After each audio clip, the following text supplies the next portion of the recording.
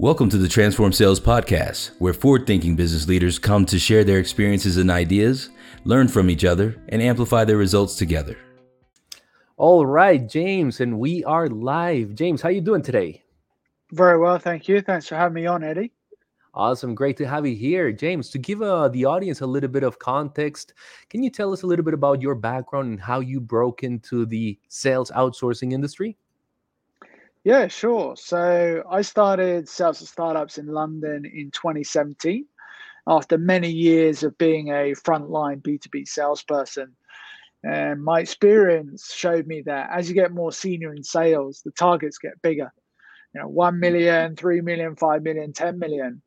But the key question for me remained that how do you actually get these revenue targets? How do you achieve them?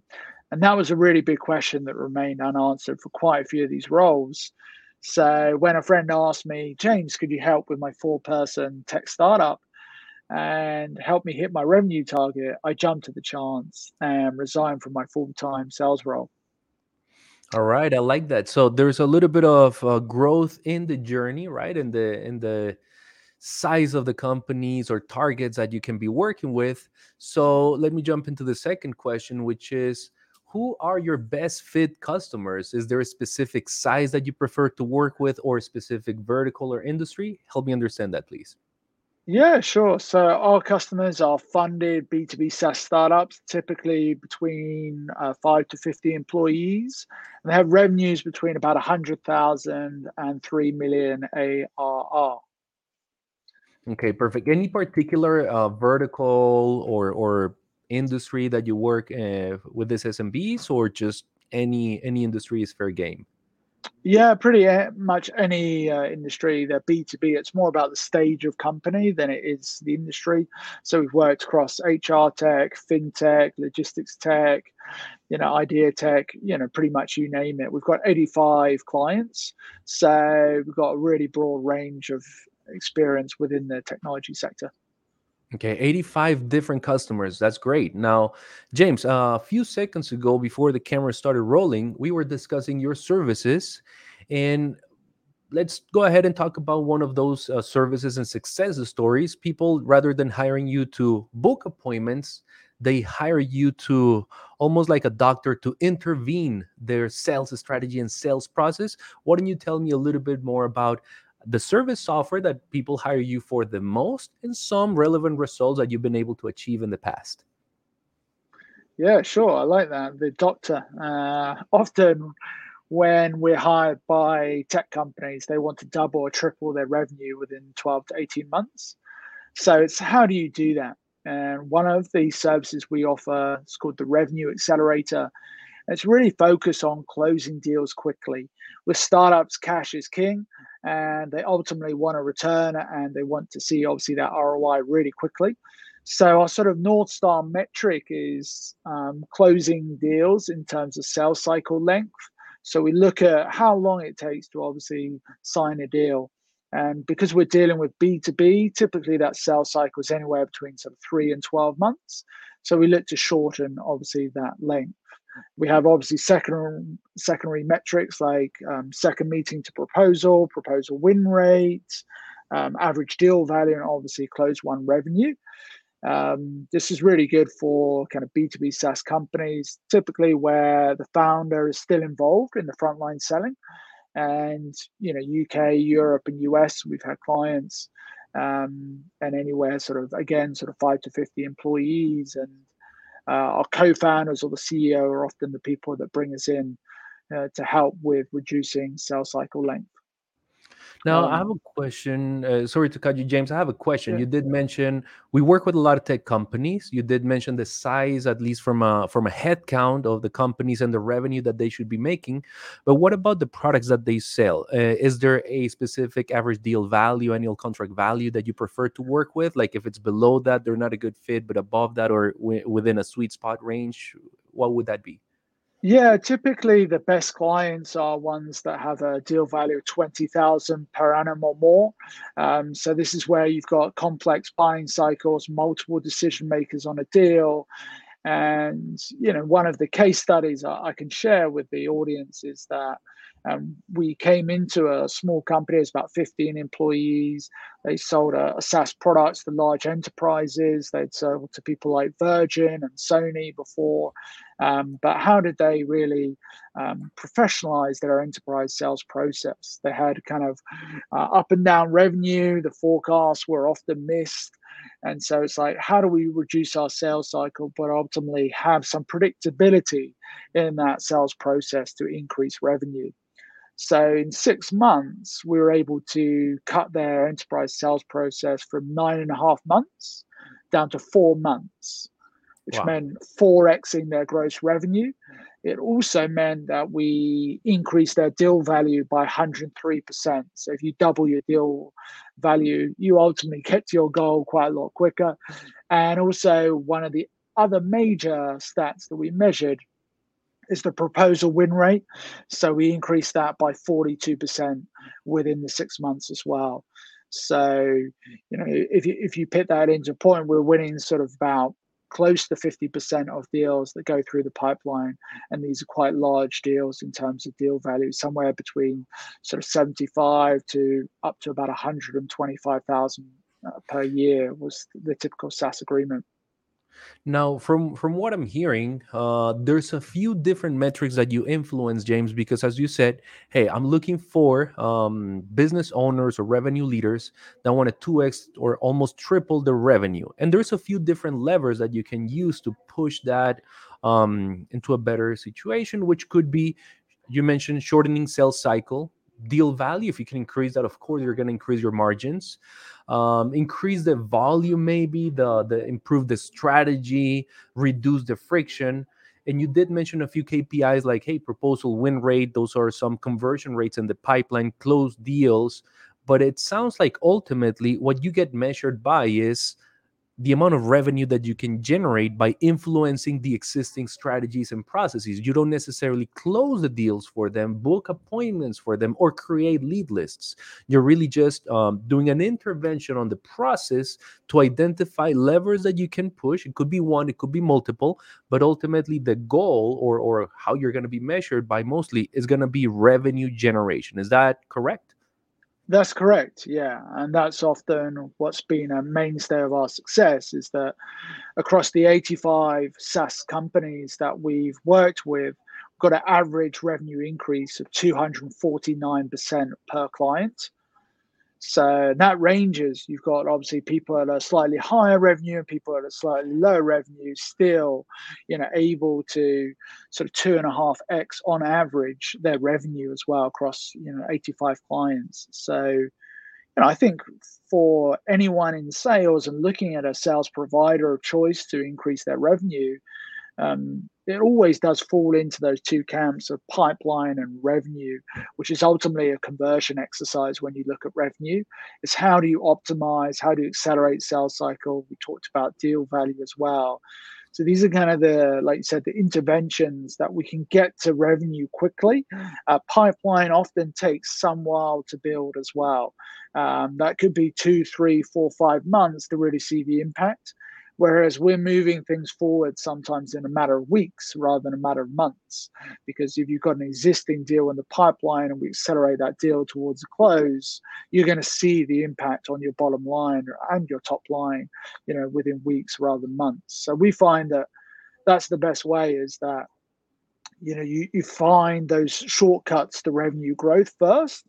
And then once you've got that mainstay and effective conversion process or sales process, then you can build on top of that and add more to the funnel and increase your pipeline because with confidence that those leads will be converted into customers.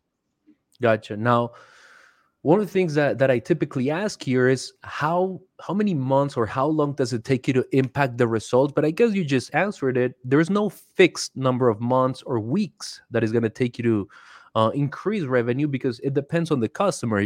Basically, what you said is if they have some low hanging fruit in the pipeline, we're going to coach them on how to better convert that sooner, which could have an impact in less than a month. But we're still going to continue to iterate the process to continue to build pipeline because if your sales cycle is 6 months, you shouldn't be expecting a huge increase in 3 months because we just started adding more opportunities to the now enhanced pipeline. So I guess to answer my own question, how long does it typically take you to get results is going to vary depending on what they have in the pipeline already versus what you still have to create an influence, but it's most likely going to be aligned with the length of the sales cycle of your buyers, correct? Correct. Yeah, I think sales cycle is the major thing. We're in B2B sales. One of our other clients, to name another success story, is that they were operating on a per month and kind of what we call per event pricing. So it was like when the customer wants it, they basically bill upon demand.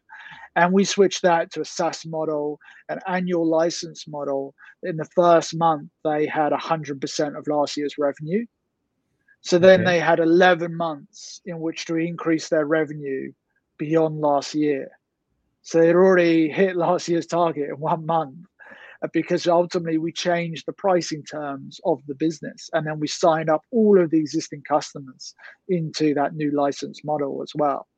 So imagine having like your target already confirmed for last year, and now when you think about 3 or 4x in your business, you've got 11 months to do it, and you've already made what you did last year. It's incredibly encouraging, and I think in especially the startup world that we work with, it's about bringing the target closer and optimizing what you can control first, and then ultimately you get that momentum and you get that belief that you're doing something that's making an impact, not only in your customers' lives, but also your team feel that confidence as well within themselves. Wonderful. Now, at this point, when it comes to a service offer from an agency, one of the things that buyers typically want to hear is what changes or how do you generate target lead lists? What sequences do we use? But you're not giving them the outcome of here's a deal, here's a close opportunity or an appointment set. You're intervening their processes, right? So I guess at that point, the question would be, is there a common denominator for your customers, as in, hey, if I intervene your process, you're most likely gonna end up with this process for list building and this process for sequence execution? Or is it completely different and really ad hoc? Every customer is different. Everyone will have a different sequence. Everyone will have a different process for lead generation. Or is there a connecting theme? We always recommend these databases, these processes for duplicating leads. Let's talk about lead generation just for now. When it comes Yeah, to guiding them, is there a one size fits all, or how much do you customize that? I think we operate on the basis of frameworks. So you have a framework in which to operate. It's almost like having guardrails, so you don't sort of navigate too far off path, right? Right. You're not going to fall off the cliff because you kind of got the flags either side, right? So that means that we can obviously operate at speed. It means that, yes, we do have frameworks for pipeline building, that accelerate that process. And it also means the discovery process and finding out what's going to work for the client is quicker as well. Because the beauty of our business is that it's not a one size fits all approach that typically you might see in other sales outsourcing businesses, is that your route to revenue might be different from the next client. So we do Right. need to identify that. But with pipeline generation, there are definitely frameworks that we use. We build inbound and outbound lead generation at our companies. So it's about compounding both of them. It's also about joining the dots of both inbound and outbound together to create a kind of compound growth effect. And then obviously, as we mentioned earlier about the revenue accelerator example, is that you're obviously building an effective sales process as well. So you've got kind of compound growth on like three fronts. You've got inbound, outbound lead generation, and you've also got sales conversion improving as well. So yeah, I think that not one single approach is going to be right for every client, but we have frameworks obviously to accelerate that progress, to show clients like the discovery that we go through. For example, even one of the examples on lead list, to just pick up on your example, is Yeah. that we use a SaaS platform that enables us to target which type of outreach would be best for that target audience. So you imagine a target list of maybe 1,000, potential prospects in your list. Some will resonate with, for example, email and phone. Some will be phone only. Some will be LinkedIn, phone, and email. But you imagine just having the categories of that 1,000 people and knowing which ones are the phone only, which ones are the email and phone. It creates a whole sense of speed and urgency because you're not wasting comms and wasting time on reaching out to people where the medium is not their preferred medium. So Right. that's where a lot of people go wrong, is that they think that, we do this set process and Mm-hmm. that applies to all of the prospects. But for example, I might not be an email person. So you do outbound email to me and I will literally never look at that ever. And you've just sent me loads of messages. You've done all the follow-ups.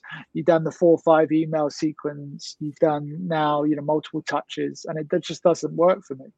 Whereas you call me up, that might really work well for me. And I think, wow, okay, this person's, this person's point, they, connect with me on LinkedIn, start a conversation there as well. And, now I'm into a conversation with you as a potential service provider for me.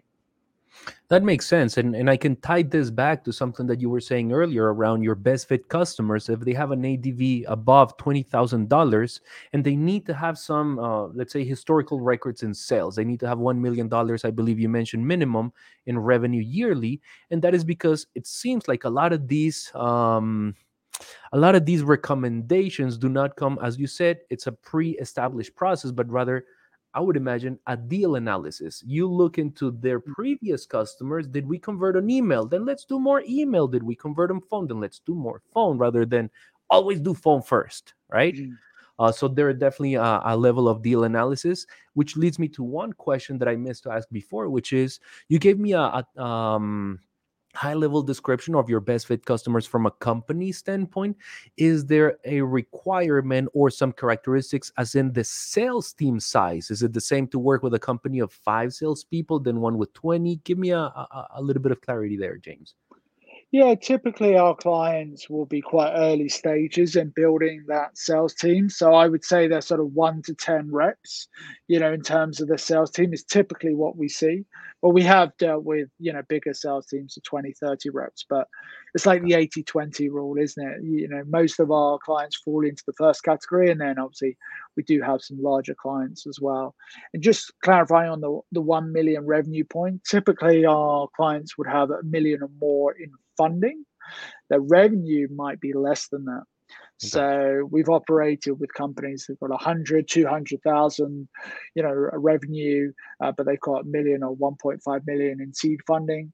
So it's more about, the funding, because they've got the ability to invest in, the people, the processes, obviously test some of these strategies. But if their budget is, £50,000 and they're sort of family and friends, bootstrapping it, then obviously, one, paying for our services is not going to be good ROI. And Right. secondly, obviously, putting in place our advice won't be possible either. Right. Now, my next question is around performance reporting. Typically, when an agency is just influencing one outcome, generating lead lists, booking appointments, or closing deals, is just one KPI that is easy to measure. For this type of intervention, I would guess you are reporting on many different metrics, many different conversions, everything along the pipeline. Is there any dashboard, anything that you create, or do you intervene and set those up for your buyers? Help me understand, what would your next buyer get in terms of reporting, and if they were to hire you for this consultation / intervention package? Yeah, really good question, Eddie. So we do have a dashboard that is obviously tailored for each client. There's typically sort of 7 to 8 metrics on that dashboard. There is a bit of variance depending on obviously the sector and the size of that company. But we know obviously the kind of long list of metrics that we can share with clients if they're interested as to what could be on that dashboard. But to give a couple of examples, we report weekly on sales velocity. So a client would be able to see the pipeline and the movement within the pipeline on a weekly basis. And that includes value as well as volume. Looks at like obviously proposals made. We look at obviously the forecast, the activity rate within the last 2 weeks, which is a massive sales indicator of deal velocity, and also providing proper accurate forecast as well, and close dates as well, which is often missed. Is the close date is almost like the create date, is the some fictitious date to start with, and then as it goes through, it's often not updated as well. So data is very important to us. Hence obviously what we do, and we set those standards on a weekly basis, and we measure that and obviously report on that to clients every week. You just touched base on something that is so important. We just discussed deal analysis, right? Looking at your historical numbers to extrapolate who could be your best future customers to go after. And tell me if you found this. When we've done these type of jobs, what we've noticed is that, yeah, looking at your previous customers can help you identify who your future best customers will be. But the problem is a lot of organizations, they don't have well documented information about their existing customers. You just said the close date is typically the deal creation date, not the day when it was closed, because people don't tend to update. It's a lot of manual work involved. They don't really have accurately documented the space or the vertical or the industry for their buyers, their target industries, their average deal values. So it makes it hard to do a deal analysis. Have you faced this with your customers? Yeah, very much so, Eddie. I think also deal analysis for us, given we work with startups, takes another level on, which another level on is also the not only propensity to buy, which we do kind of some very sophisticated BI analysis on that. But the second point is often unmentioned is also the time to pay. So in startups, obviously cash flow is really important. So you could sign like a really big deal, like you could sign Sony or Comcast or someone like that, right? Right. But they might take 180 days to pay. Yes. And then you can have a smaller company of maybe 2,000 employees, and they pay within 30 days. So you're looking at that, and often the deal value is only sort of between 20 to 25% difference.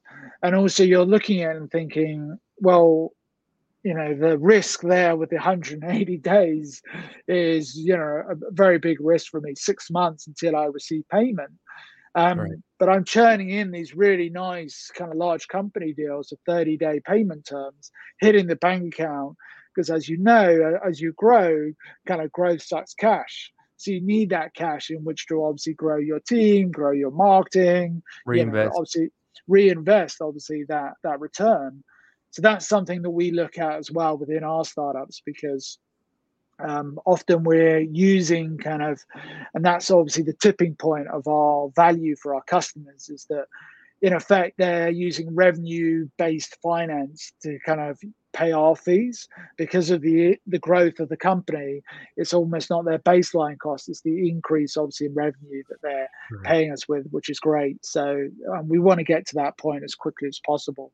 So yeah, I think propensity to buy and propensity to pay is an interesting point, but then looking at the days to pay as well is another thing that we looked at. One of the big things was with another example of a SaaS company, their invoice terms was actually when the product went live, and sometimes we estimated that was 47 days after the deal was closed.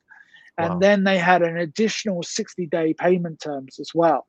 So you actually look at 107 days from close day to actually get the cash in the bank. So when you look at obviously metrics, and investors look at things like cash conversion cycle, which is basically how quickly the money comes into your account, 107 days. And so we immediately took away this whole process of, only sending the invoice once they went go live, and immediately we wiped off, and we even reduced the payment terms down to 30 days, and we went from 107 to around 28 days in payment time, which was fantastic. Obviously for a young startup of 2-3 million turnover, it was a game changer.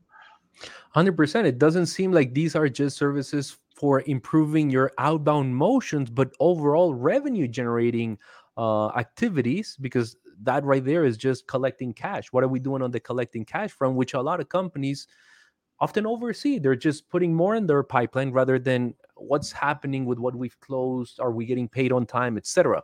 So that's a very holistic view, which I like. That takes me to my next question, which is, you are there to influence revenue, and there's many different levers that you can, many different dials that you can tweak to get there. um, but when people hire you, is there a performance guarantee? Like, fine, there's so many levers you can tweak that, how can I know I'm going to get a result, or what happens if I don't? Help me understand any performance guarantees if you do offer them. Yeah, so we give clients, even in the first 30 days where we've analyzed that company, we kind of have a mutual break clause as well, where we just walk away from the contract. So we might have signed a 6 to 12 month contract with that client, but we have a kind of immediate break clause, which no, penalties come from it as well. So that gives, a lot of companies confidence, is that, if they're not happy with the plan, if they're not happy with the route to revenue, or they don't think it's possible within their means and within their funding and cash flow, Mhm. then they can just walk away from the contract, very, very quickly. I think we had two clients who've done that in 6 years. So there's not many people that do it, and one of them was our choice, where we basically said the platform, the team, and the market is not right in order to scale It's this not ready. company. So we said save your money. Although they wanted us to continue, we said, we'll walk away from this one. And actually, the founder asked us what we should do as the next step, and kind of got to the point as well that either they raise like 3x their funding, get rid of everyone in the team, and start with the founders again, or they just fold the company, make people redundant, and move on to the next venture. And they did that 2 weeks later after our advice.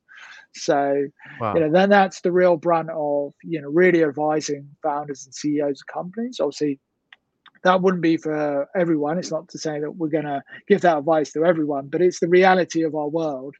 So, yeah, I think performance guarantees, we've got obviously a track record, especially for the clients that are working for 6 months or longer. We'd be very confident in doubling the revenue. So yeah, we don't feel we need a performance guarantee because we've just done it so many times. It's kind of like, we could do it, but also in the European market, often the guarantees, process is kind of a little bit overlooked. In the US, obviously, it's quite common practice, but in Europe, it's people have a slight sort of hesitation around guarantees because they think, oh, they probably won't give me the money anyway, or, that they won't. It will be lots of conditions as well to do the performance guarantee. So yeah, it's not necessary for us really. Gotcha. Now, something that I recall from a couple months ago, we did a huge event where we brought a lot of sales leaders to Medellin, Colombia, to talk about everything around lead generation, growing a company, etc. And one of the chats was around getting your agency ready to be sold. But in that conversation, Rash spoke about how you can double or triple revenue. And he said basically, if you identify 7 levers and you can just push them 10%, if you just push 7 levers 10%, you double your revenue. Which, to your point, someone listening in may hear, hey, we can double your revenue. That's a big claim to fulfill.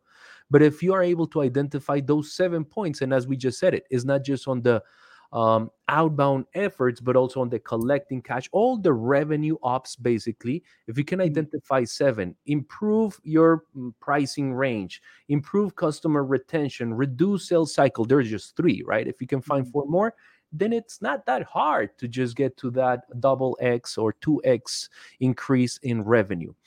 So, to wrap it up, since there's so many angles in which you can make an influence, you can adjust the process and give a positive impact to your customers.